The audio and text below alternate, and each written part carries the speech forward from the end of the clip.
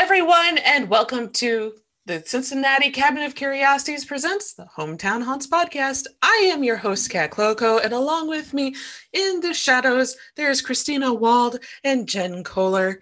And welcome back. It's another wonderful week here in the world of the strange and spooky.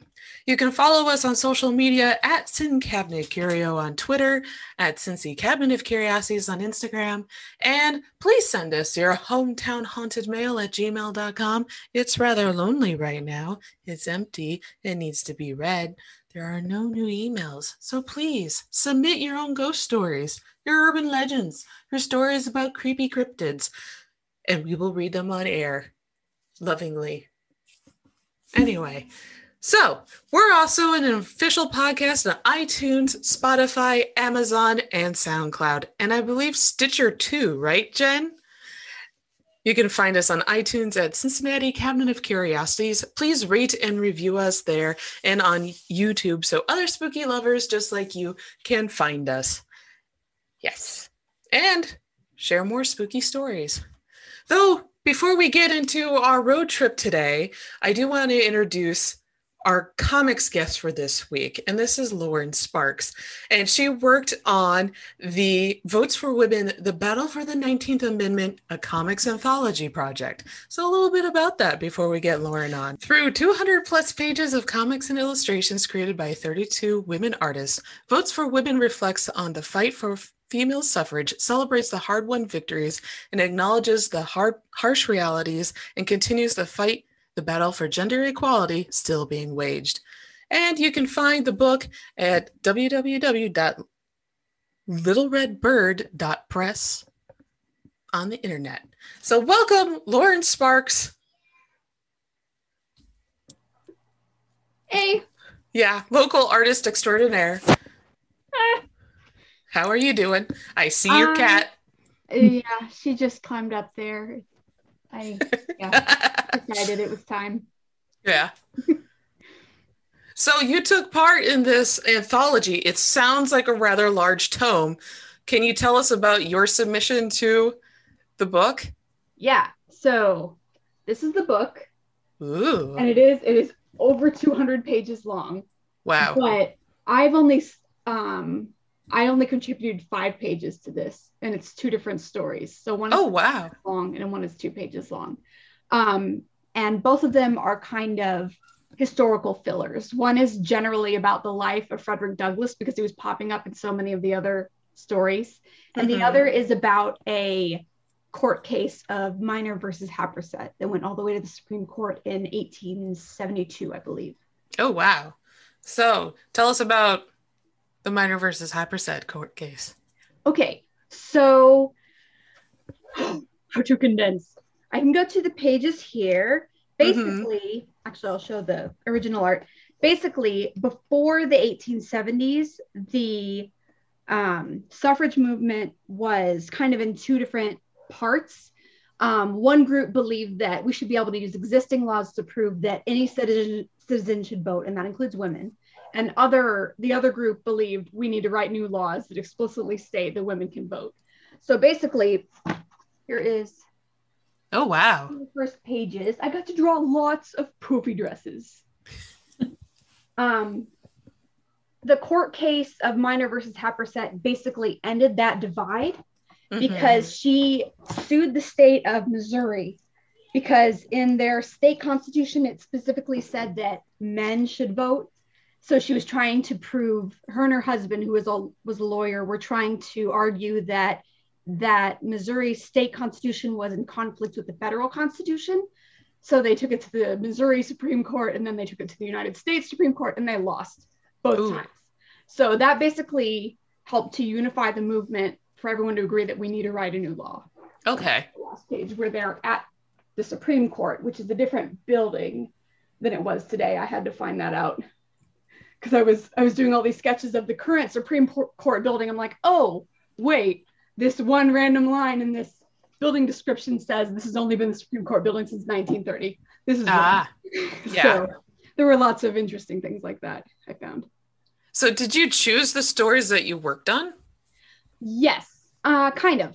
The Minor versus Happersett case I did. Basically, our editor had a list of topics and just a really brief description of each. And I thought that sounded really interesting. So I picked that one.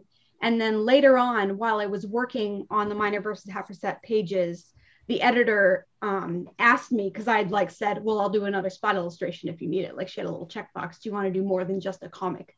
And she said, oh, could you do another comic about Frederick Douglass? So that one actually turned out to be a lot harder because I had to condense his whole life into 2 pages. Oh, that is difficult. And so for people who don't know who Frederick Douglass is, who was him? Who was he? Everyone should know who Frederick Douglass is. He's amazing. Basically, this should say something. He's the most photographed human being of the 19th century.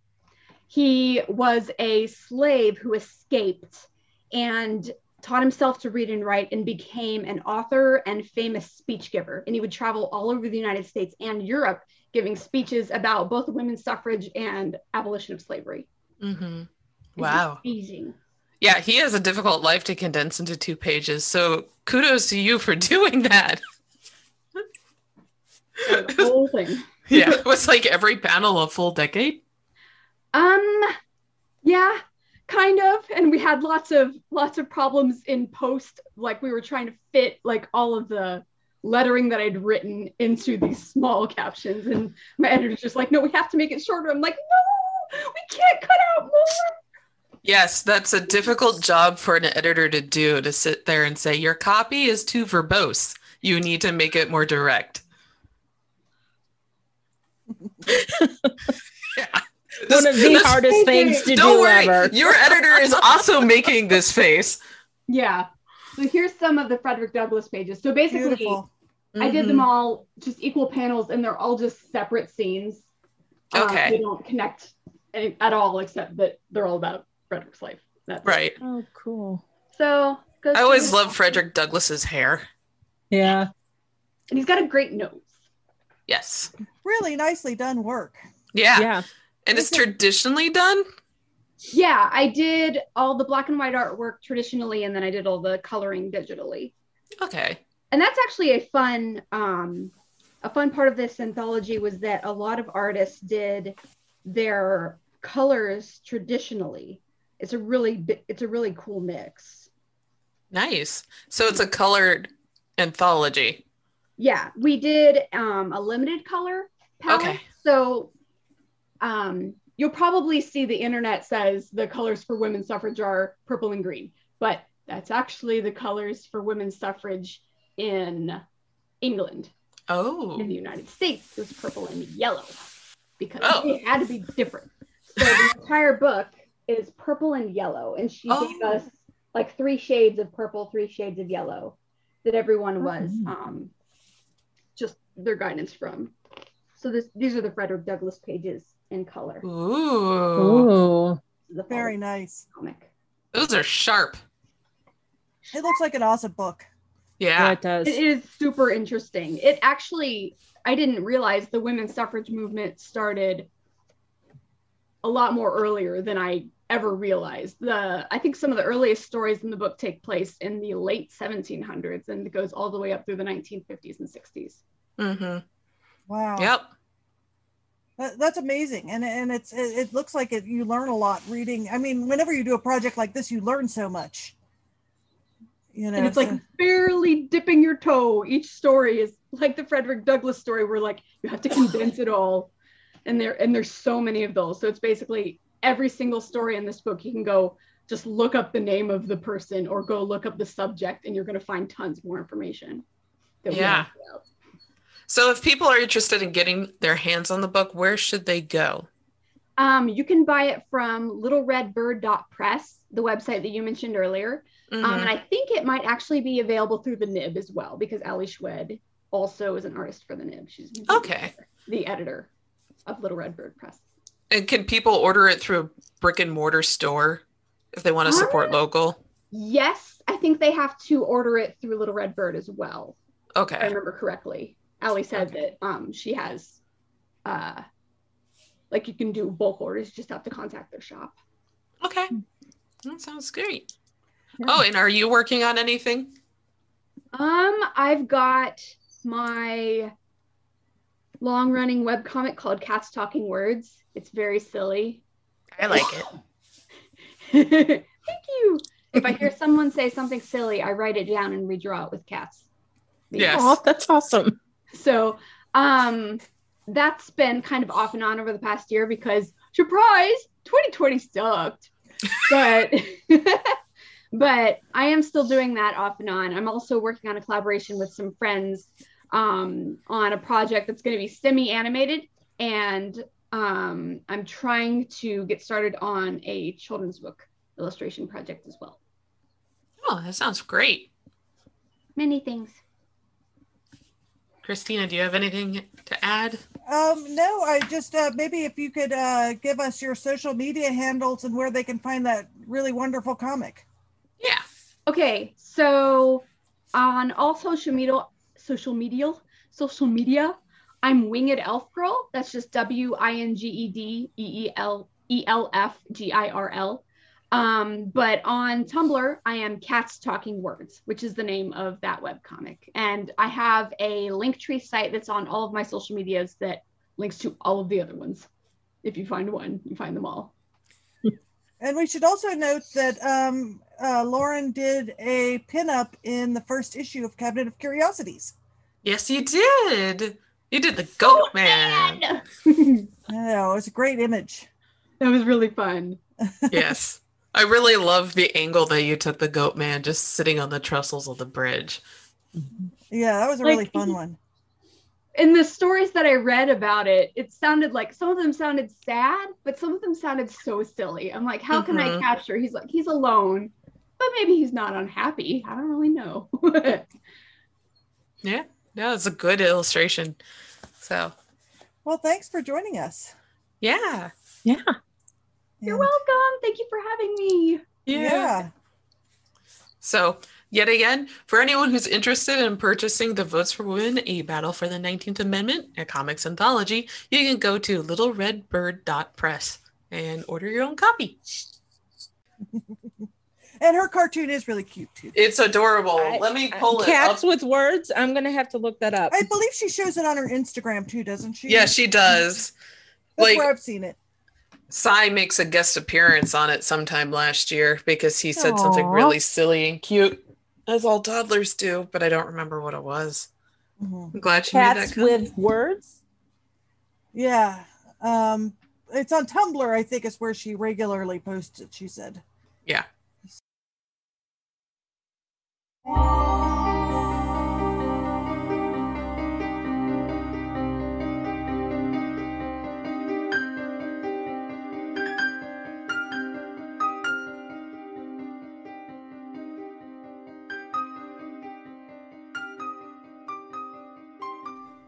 This weekend, all of us had a real fun time on a road trip.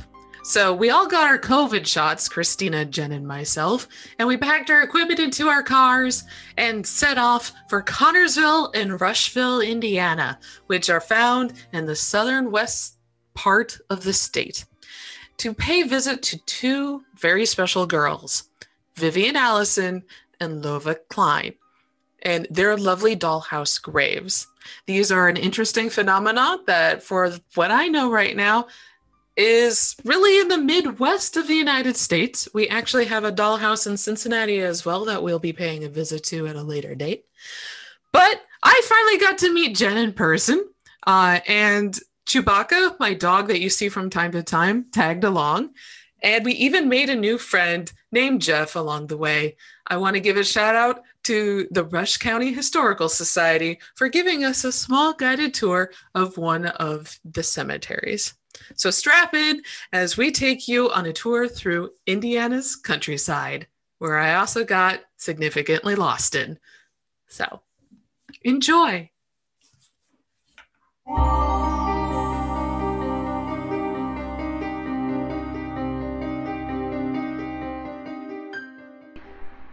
Hello everyone, and welcome to the Cabinet of Curiosities. We're out in the field today. Well, actually, we're in Connorsville City Cemetery, next to Vivian May Allison's dollhouse grave.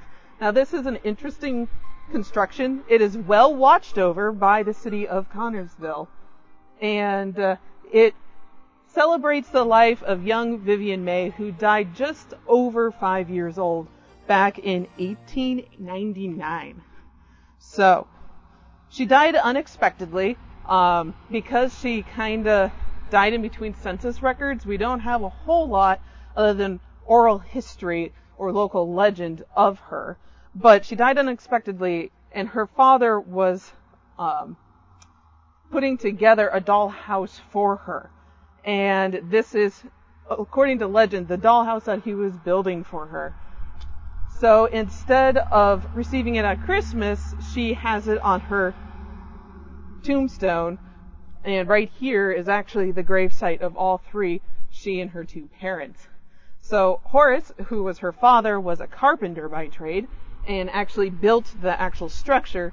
And her mother designed the interior, made the curtains, the rugs, and the other toys they filled for Vivian May. Now, if you look now, it has a nice homemade bed and carpeting, and also some porcelain dolls and a potbelly stove, and some photos and flowers, and all sorts of stuff that a little girl at the turn of the 20th century would have loved to play with. This has been vandalized a few times, especially in the 1970s or whenever there's a lot of media about this particular house. But it's well watched, and it just got restored a few years ago. So you'll see that there are really large windows here on all four sides, and a nice tin roof, and the rest of it is wood. So her parents actually maintained the house for their entire lives. And then her younger sister actually took over taking care of the entire plot and graves after they passed away. She passed away in 1996, and since then it has been a local community group that has maintained this grave site. And we also have the rest of Connersville City Cemetery. Of course, with an interesting grave marker like this, there are bound to be some ghost stories. People have claimed to see little Vivian May running around the tombstones here, about a 5-year-old girl in Victorian dress. So, yeah. And that's what I have about this particular dollhouse headstone. I do want to note that this probably was built specifically to be a display house for Vivian May, because it's much larger than a standard dollhouse. It's easily 4 times the size, and it's very tall. Plus, these windows are extra large so that people can see in.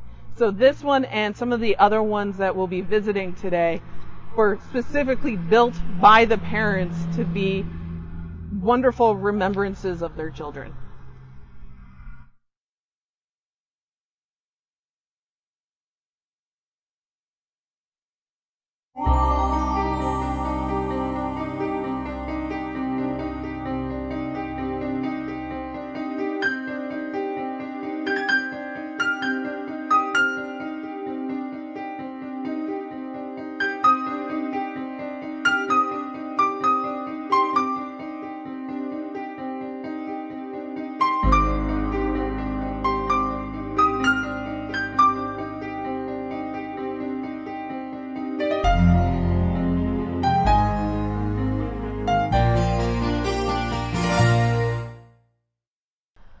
Everyone, it's Kat again, and we're at a different cemetery here in Rushville, Indiana, just a little bit east of Indianapolis.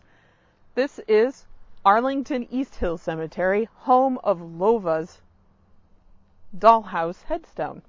So Lova Klein has a very sad history, but this wonderful dollhouse is a great reminder of how much she is loved, not only by her parents, but by the community. So Lova lived a little bit before our previous dollhouse headstone girl, Vivian. Lova was alive from 1902 to 1908. Sorry, take that back. She was alive after our previous dollhouse, Vivian. She died in 1908. Now, Lova was born with a genetic disease. She had a neurological disease that she could not move on her own free will very well. So she was mostly bedridden her entire life. And one of the things she enjoyed doing was playing with her dolls, playing with her doll houses. And when she did pass away, this special dollhouse was crafted by her father, who was also a carpenter, just like with Vivian's father, but he actually was a bridge carpenter, but he was able to make this wonderful dollhouse. It's also very similar in style to Vivian's. So you can see there's some really large windows on all sides of the dollhouse. It's very well maintained. It gets restored every few years, and local members of the community actually build the furniture and leave donations and toys all around. Though the cemetery does request to keep in mind that it gets windy here because we are in Indiana where it's really flat. So if you bring anything, make sure it's something that can't fly around the cemetery, because they may mow over it, and then that just is terrible for everyone. No one wants to see Barbie just split into the cemetery. No. So, currently a friend of the family maintains the entire dollhouse. It is a very quiet cemetery, and yeah, it's her parents are also here, Mary and George. And originally, George had said after Mary passed away that this headstone and the dollhouse were to be destroyed or dismantled. But the community and actually the Saxton of this cemetery loved this dollhouse so much that they brought it here from a different cemetery, because Lova was actually buried in a different cemetery first, and then placed here with her parents. So it was the Saxton that encouraged that this stay intact. Yeah. So the entire family's here now. Of course, there are ghost stories. This one has a little bit more ghost stories than Vivian. Of course, Lova's been seen mostly through orb activity. So people have seen lights floating through the cemetery at night, and also a eerie glow emanating from the dollhouse. Now, this dollhouse is in the back of the cemetery, so it would be very eerie to see it. Though I do see a few cemetery candles and LED lights put at different headstones around, so that may be actually our explanation for it. This headstone, just like Vivian's, does get vandalized. This one may get vandalized a little bit more often. In 1973 and in 79, somebody smashed the glass and took all the original toys meant for Lova. So that's why there's so many toy donations now, and that's why the community makes furniture that is made out of popsicle sticks and fabric. So, hi. Let's see. All right. So, if you do choose to come visit Lova and her parents, be respectful, just like you would be with Vivian and her family, and know that this is very much a loved relic and landmark in Rushville and in this part of Indiana. So, yeah. And that's the history of Lova and her family and the dollhouse.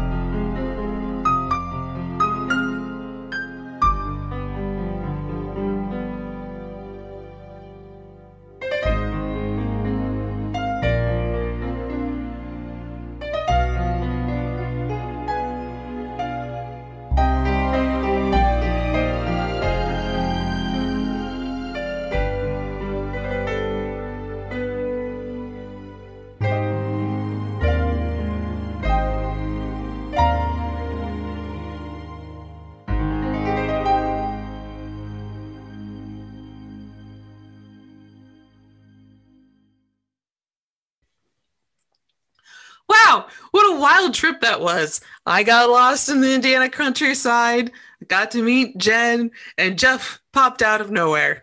So we do want to reiterate, like we did in the video, that visiting the girls' grave sites is to be respectful at all times while visiting them and their families. The communities in both Connorsville and Rushville really do watch over these two headstones and the doll houses that are attached to them. In the case with Arlington East Hill Cemetery, which is where Lova Klein is buried, we had a red van circling us the entire time we were out there.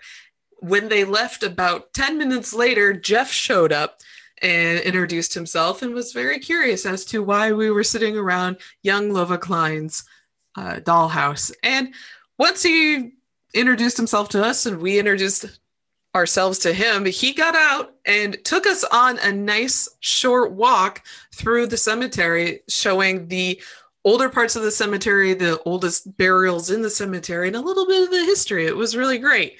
Got to learn more about Rush County, which I didn't know about. So it's obvious that the little girls mean a lot to the community.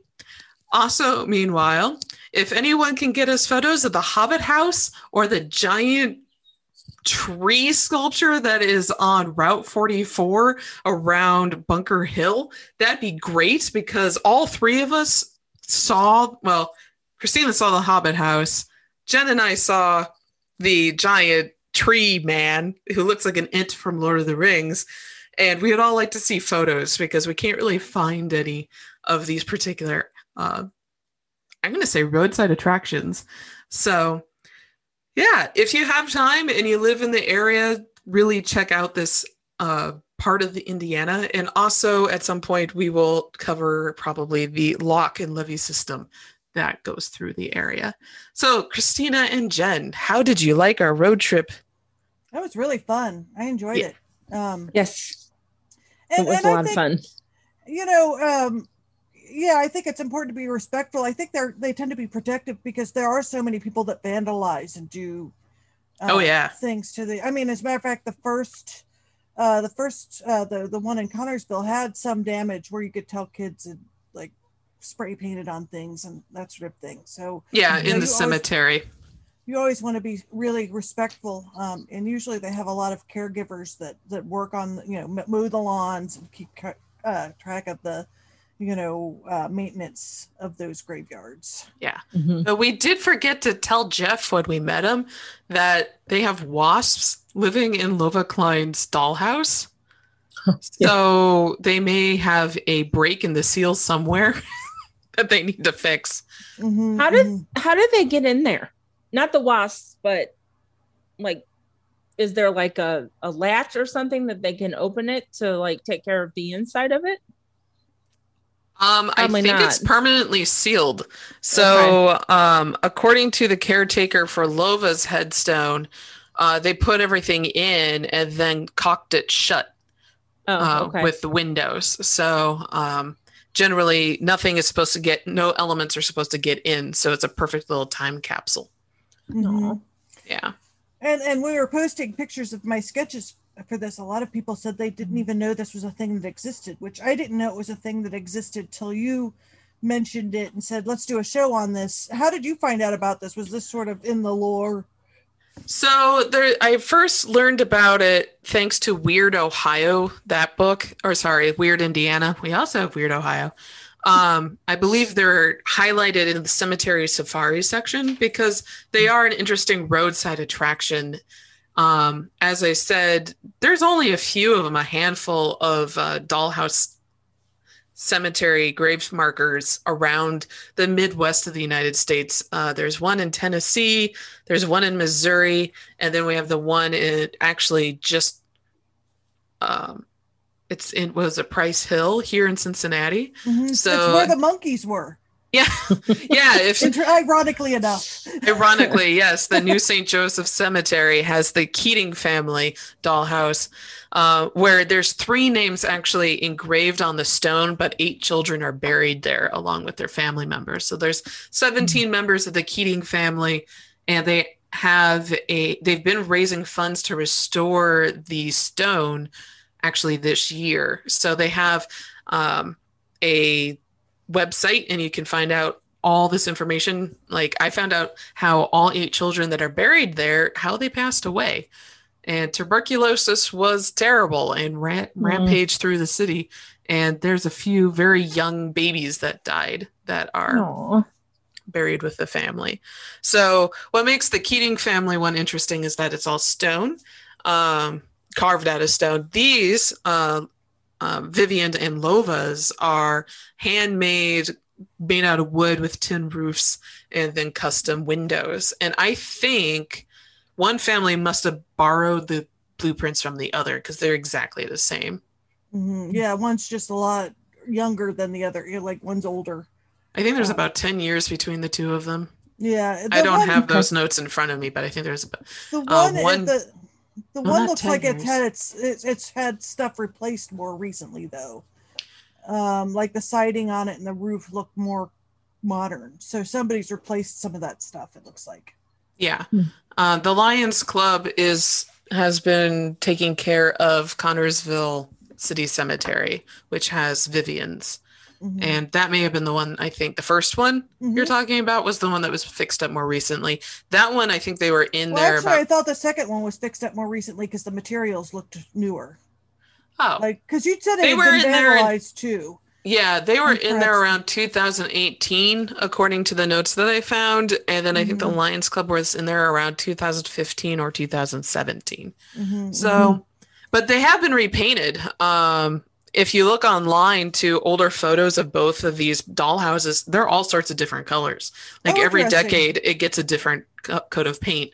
I think Lova's used to be all white. Oh, interesting. Yeah, one of them was all white just a little while ago. So now they have trim. Lova's, I think, at one point was all black and had white trim. It cycles through whomever's taking care of it and what color choice they want. So can people that want to help give money, do they have links to help support either of I didn't find any links. In the case of Vivian's, you may want to talk to the Lions Club. I did take a photo actually of the sign they had at the front of the cemetery with their information. And then with Lova's, that one's privately done. So maybe contact the cemetery and see if they know how to contact the family that takes care of that. But yeah. And you did some wonderful sketches while we were there. Yeah. I'll post them on social media. I probably won't post them in the episode, but I'll put keep an eye on our social media to see some of the pictures. Jen took some really awesome photos, and we'll be putting some of those on the episode and putting them in social media. So it was kind of a fun outing to start like checking some places out. And I kind of am interested in checking out the one in Cincinnati because we were looking for, I know this sounds like every year we usually go sketching at different cemeteries with the Urban Sketchers in October. And usually we go to Spring Grove because Spring Grove is just such a great place to sketch. It's interesting because the cemeteries we were just at, even though they had these dollhouse graves, like it looked like, and that's why, you talked about the vans kind of circling. It looked like they didn't get as many visitors as like when you're at Spring Grove, like any day of the year, there's always a ton of people there. There's people getting wedding photos there. There's people walking around. There's people getting photos there. Like I had friends married there in the chapel. Yeah, it's a popular location. People walk there. I think they actually even have some like 5K or 2K walks. There's a 5K. Yeah. Well, Spring Grove is special it's a arboretum and park, and it's a landscape cemetery, just like Mount Auburn is out in Boston. So it's meant to be just a public park that happens to have dead people in it, which is really what cemeteries used to be during that Victorian era. People would have picnics in front of their families' headstones. And this is not an uncommon cultural trait with anywhere around the world. That's true. That's very true. It's actually kind of weird that we shun cemeteries so much now because they are great green spaces. And that's one thing I noticed about both these cemeteries. There were no like benches or anything like that. And you go to some place like Spring Grove and there's benches everywhere and seating areas and stuff Yeah. like that. I bet if we went to East Hill Cemetery, which is Rushville's larger and Rush County's larger cemetery that has Wendell Willkie buried there. By the way, we missed a Wendell Willkie mural that is on the side of the pharmacy in Rushville. Somehow all three of us drove past it and missed it. But for those of you who don't know, he was a presidential candidate back in the 1940s, and Willkie Dormitory at Indiana University Bloomington is named after him. I write about him in Haunted Hoosier Halls, Indiana University. Anyway, small plug there. But yeah, I think that cemetery would have more park benches and stuff, because if you remember that huge arch going into it, it looked more like it was much more of a park-ish cemetery and less of a utilitarian, this is where we bury our dead cemetery. So yeah, it was an interesting road trip, getting to see the Hobbit house too, which like I turned and saw it and I was like, man, if I could stop and take pictures. But it was like that road 44, there is no place to even pull over. Like, there is none. And you're going 55 miles an hour. I mean, it's like it's not designed for lurkers. No, it's not. And generally to the benefit of the people who live there. But if you're a big roadside aficionado, it's kind of a disappointment that you can't turn off anywhere and safely take photos. Because clearly, if you're making a Hobbit house in the middle of Indiana, or if you're making a giant tree end, those are very eye-catching things. Like, you want people to look at them. And like the gigantic rocking chair that's on US 31 in northern Indiana, like that one at least is next to a crossroad, so you can turn off, and there is a graveled area, and you can look at it. So, it's interesting. That could be a whole other discussion. Do you think that like roadside attractions, and obviously because of COVID, and that could have been one reason why we got more attention than we probably normally would have, is that everybody's been kind of shut up in their houses for a year. That could be. And I wonder if there's just like sort of the shock of seeing people around, starting to happen again. Like for a long time, no one's been doing anything. Yeah. And even with Jeff, when we talked to him, he didn't actually know the roadside significance of Lova's dollhouse headstone, because he noticed my license plate is still an Indiana license plate, but for a county far away from them. And he was just like, oh my goodness, how far have you driven? And I'm like, well, we're all from Cincinnati, and but that's still an hour away. And he was just like, why are you here? And I just gesture to the dollhouse, and he's just like, okay, why is this special? And it's like, well, sir, there's only 5 in the United States, and you've got 2 of them within 30 miles of each other. Yeah, so. it's interesting, because I think everybody, because it used to be, and I don't know if road trips are going to become a big thing in the U.S. again, but, I would say like in the 70s and 80s, road trips with families were a huge thing, and stopping at like these roadside attractions, are very popular, and sometimes they'll have parks and stuff like that. And this dollhouse is in like a roadside attraction blog. It is. And it talks about visiting it and how to get there. And, one of the funnier ones is, and you probably have heard of this one, Jen, because having lived in St. Louis, we have some close friends that live in Springfield, and there's a little town called Uranus, Missouri.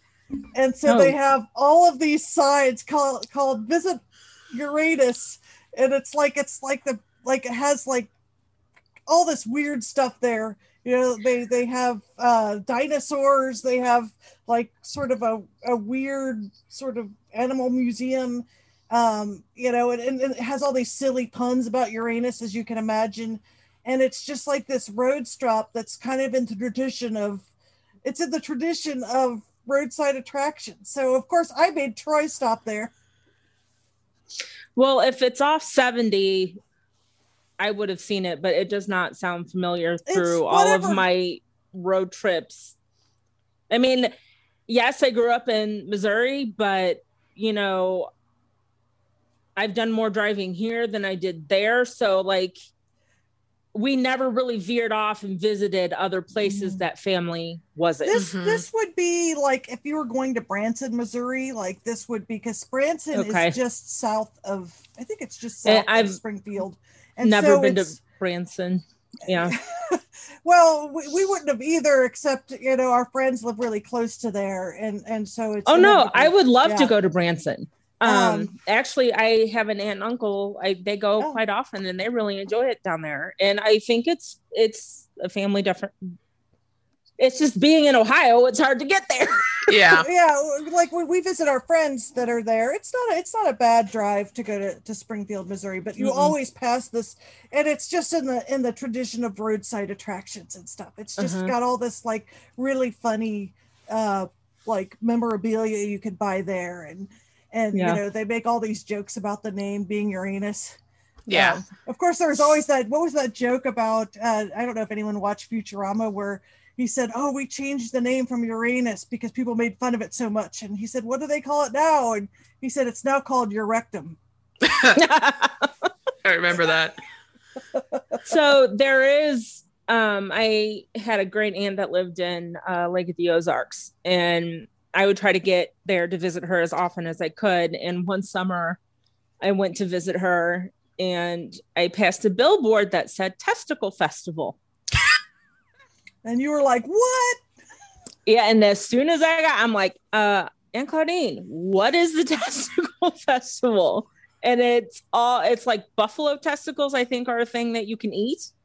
And and I always wanted to go back during that, but I just never got the chance. But she used to send me clippings of advertisements for it in newspaper. She just goes, you know, oh, you'd find this funny. That is funny. My 90-year-old great grandma. Oh, that's so. Well, you know, it's funny because somebody just posted something about a testicle festival on Facebook, and I thought it was Tim.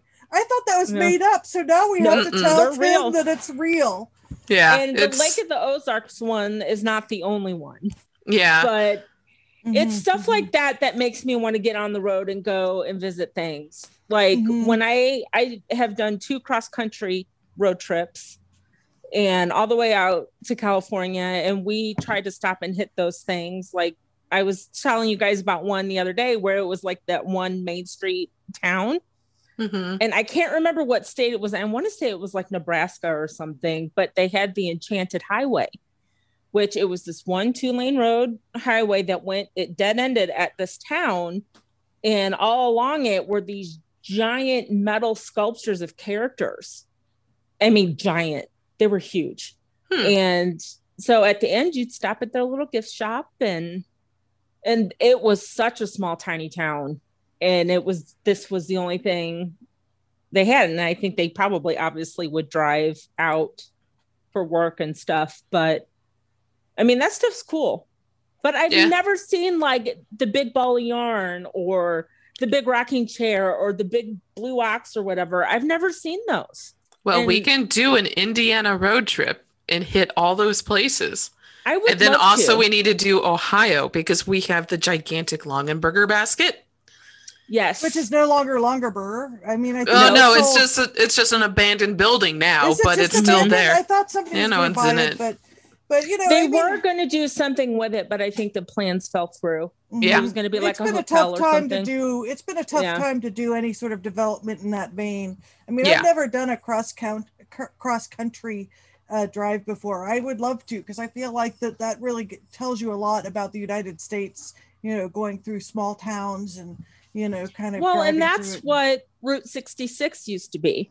Yeah, that's what it was. But with the invention of the interstate, a lot of that is gone, and parts of the interstate did take up Route 66, so you can see some of that, but it obviously is nowhere near what it used to be. Right, but now we have trip buddies. Yeah. All 3 of us can just go and do fun visits all around the country, which I eagerly am waiting. I've never been to Mammoth Cave. What? I haven't either, and I've never No. been to Hocking Hills. So Yeah, neither have I. yeah, I need to go. I went to Mammoth Cave as a child, and I haven't been No. since. I remember I was sick and being really cold because I had chills because I had a fever, and we were visiting Mammoth Cave. Ooh. I remember as a child, but there's a lot of really cool areas around here that you could visit, and I'm sure there's many haunted places we're going to be able to start visiting now, and Mhm. hopefully these videos that are in this episode are going to be the first of many, because I think it was really fun to kind of get out. I realized, all of us work from home, and I realized when I went out Sunday that I had not left the house since the Saturday before, and so I was like, I think that Yeah, I hadn't left the house for any enjoyable reason for easily Very long time. months and months. I think Mhm. the last time was to go kind of do road tripping or legend tripping, as my friend Jeff would say, not the one we met in the cemetery. It was the one when I went to Hacienda to go videotape that, and I had green hair, so that was back in October. So that, and also seeing Singapore, Michigan, which was also in October. So so definitely a lot planned. Hopefully we'll be able to do some stuff with Ashley and Amanda too, as they start doing stuff, because it would be neat to do some outings like that now that everybody's getting back. I think as everybody gets vaccinated, that gives us a little bit more.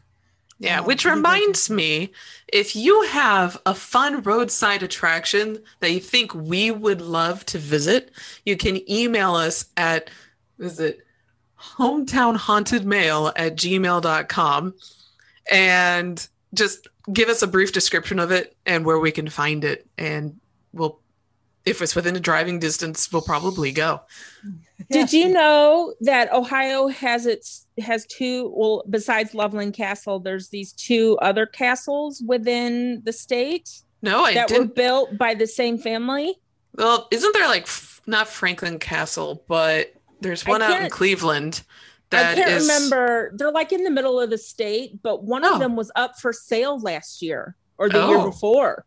Yeah, and I oh man, I wish I could have bought it, but obviously it needed a lot of work. But you used to be able, I don't know if the other one is still an attraction, if you can go. We'll have to look that up. We'll have to look it up. Yeah. I know somewhere in Indiana there is a McDonald's and gas station that is bricked in like a castle. Really? Like a little medieval castle. Yeah. Can you go in it? Yes, you can. You could go eat food in a castle at McDonald's. Oh, that's fun. It's some random town. Anyway. I love that there used to be more architecture like that. I feel like things. It's not it's a cinder block castle. It's. But still, I still love that people used to. I mean, I feel like there's not as much like that Longaberger basket. Longaberger Castle. Yeah. I feel like people are so like, we've gone through this thing where everything is just efficient. So all architecture is sort of like this corrugate metal warehousing stuff or plastic houses. Like people aren't doing stuff that's really cool. I think that's going to end, and we'll eventually go back to doing stuff that's more interesting.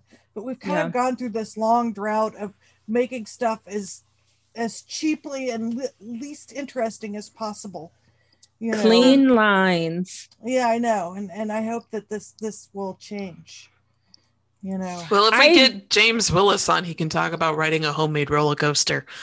Ooh. So, Jen, yes, I'm sorry I interrupted you. No, that's okay. I really want to kind of like spend a week out in that area, like Brookville, Connorsville, Rushville area. And the amount of times that I wanted to stop on the side of the road to take a picture of a dilapidated building, oh my God, I was like a little overwhelmed because one, I hadn't been out of the house in forever, and I hadn't taken very many pictures this past year, which is not like me. And I'm like, oh my God, so many pictures. I need to take. There were so many abandoned farmsteads. And you didn't even drive through Metamorta, which is the canal. Like there was one point where I think it's 121 or 128 ran parallel to it, and the canal was working, and there were people just sitting there, not sunbathing, but they had their feet in the canal cooling off and all that. So that's a pretty neat area. There's some cute Airbnbs, it looked like, in Indiana. Yeah, there are. I wanted to stay a couple of days. Such as the Hobbit House. The Hobbit House. Okay. Yeah, but that didn't look like a typical Hobbit house. Like no, that one wasn't. I don't even know why it was called a Hobbit House, because it was small.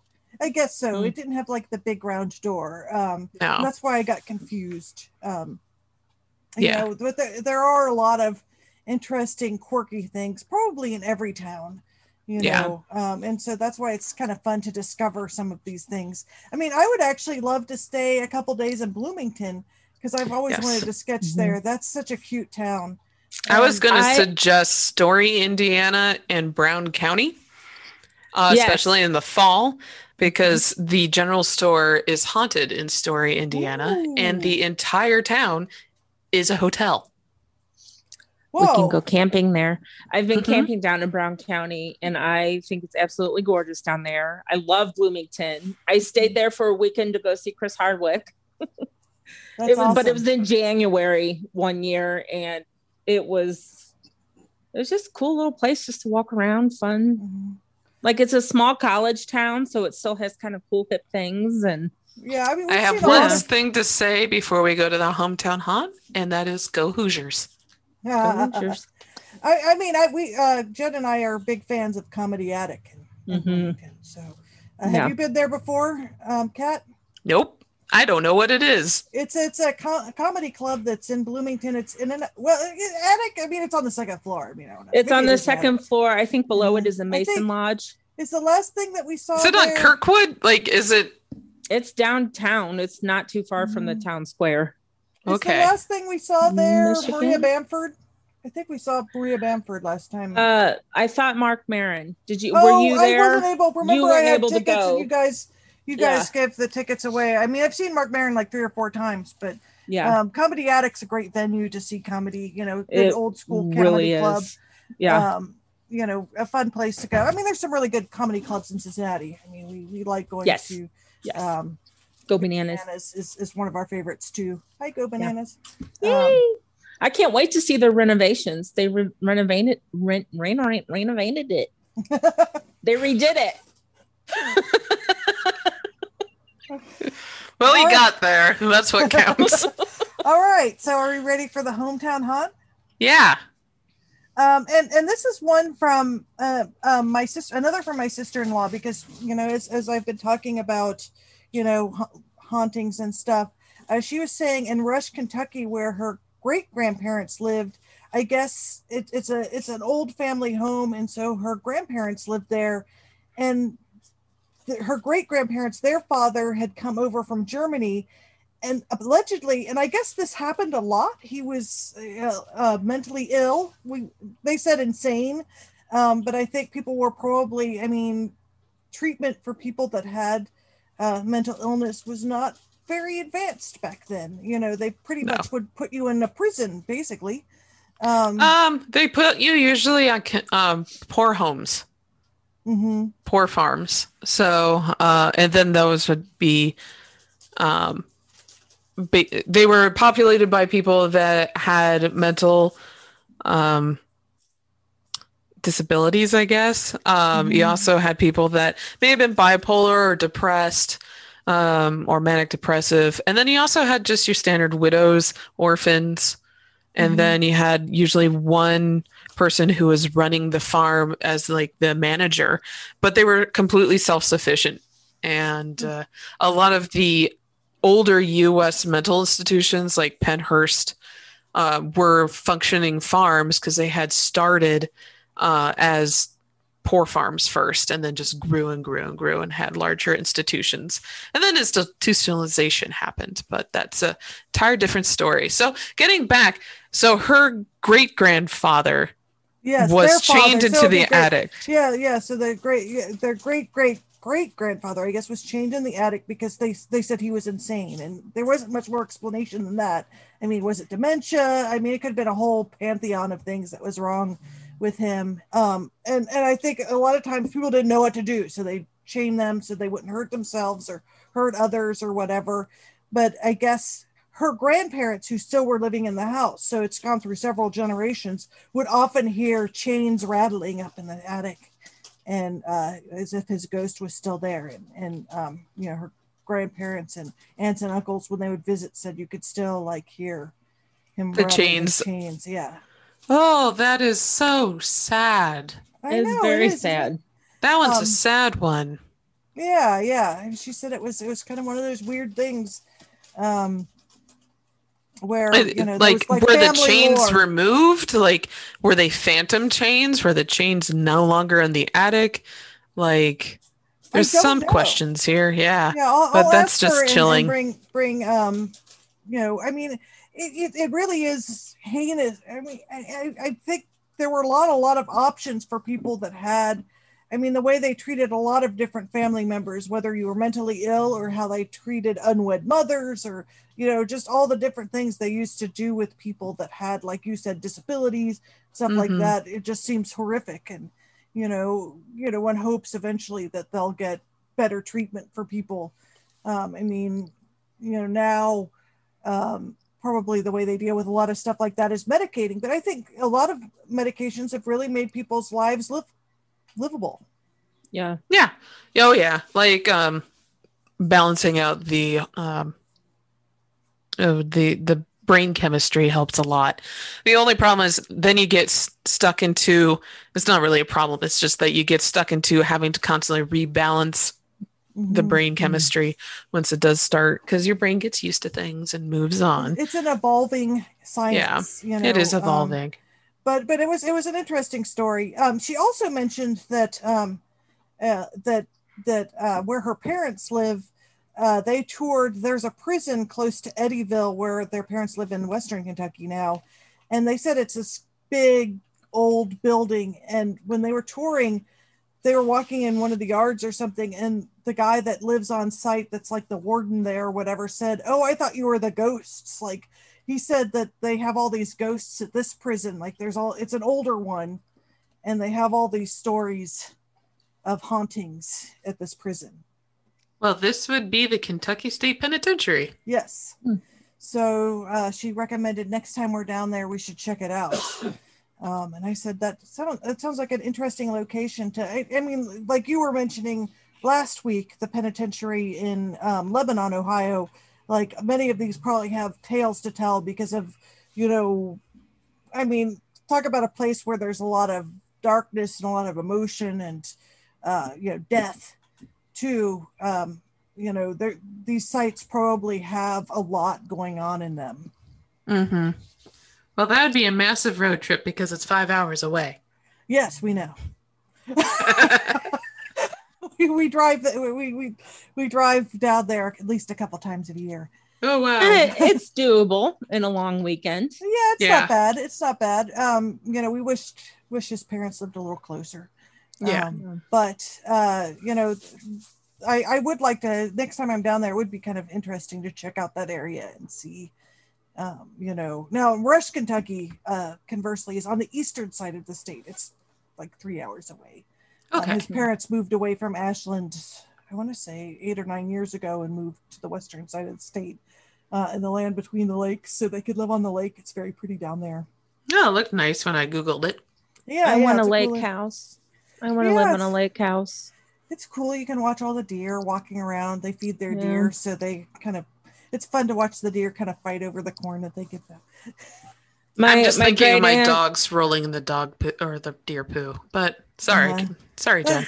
No, I was just gonna say my great aunt, and when she had her house in Lake of the Ozarks, it was right on the lake, and I just always loved going to visit her because all we would do was just sit there and watch the water. Mm-hmm. And the birds. A really pretty area. The Ozarks are very pretty.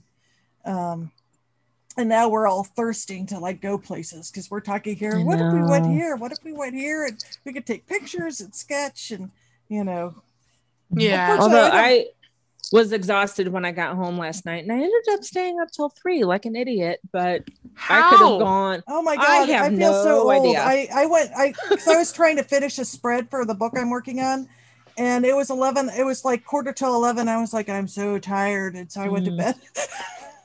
I was in bed by 11:30. Should have gone to bed when. Yeah, I was in bed before but 11. I didn't. Yeah. Hashtag crone. I was really tired. But anyway, I think that's the episode, right? Yeah. So thank you everyone for joining us on this wonderful road trip episode, and hopefully more road trips in the future. There's a lot around Ohio, Indiana, and Kentucky that we can visit.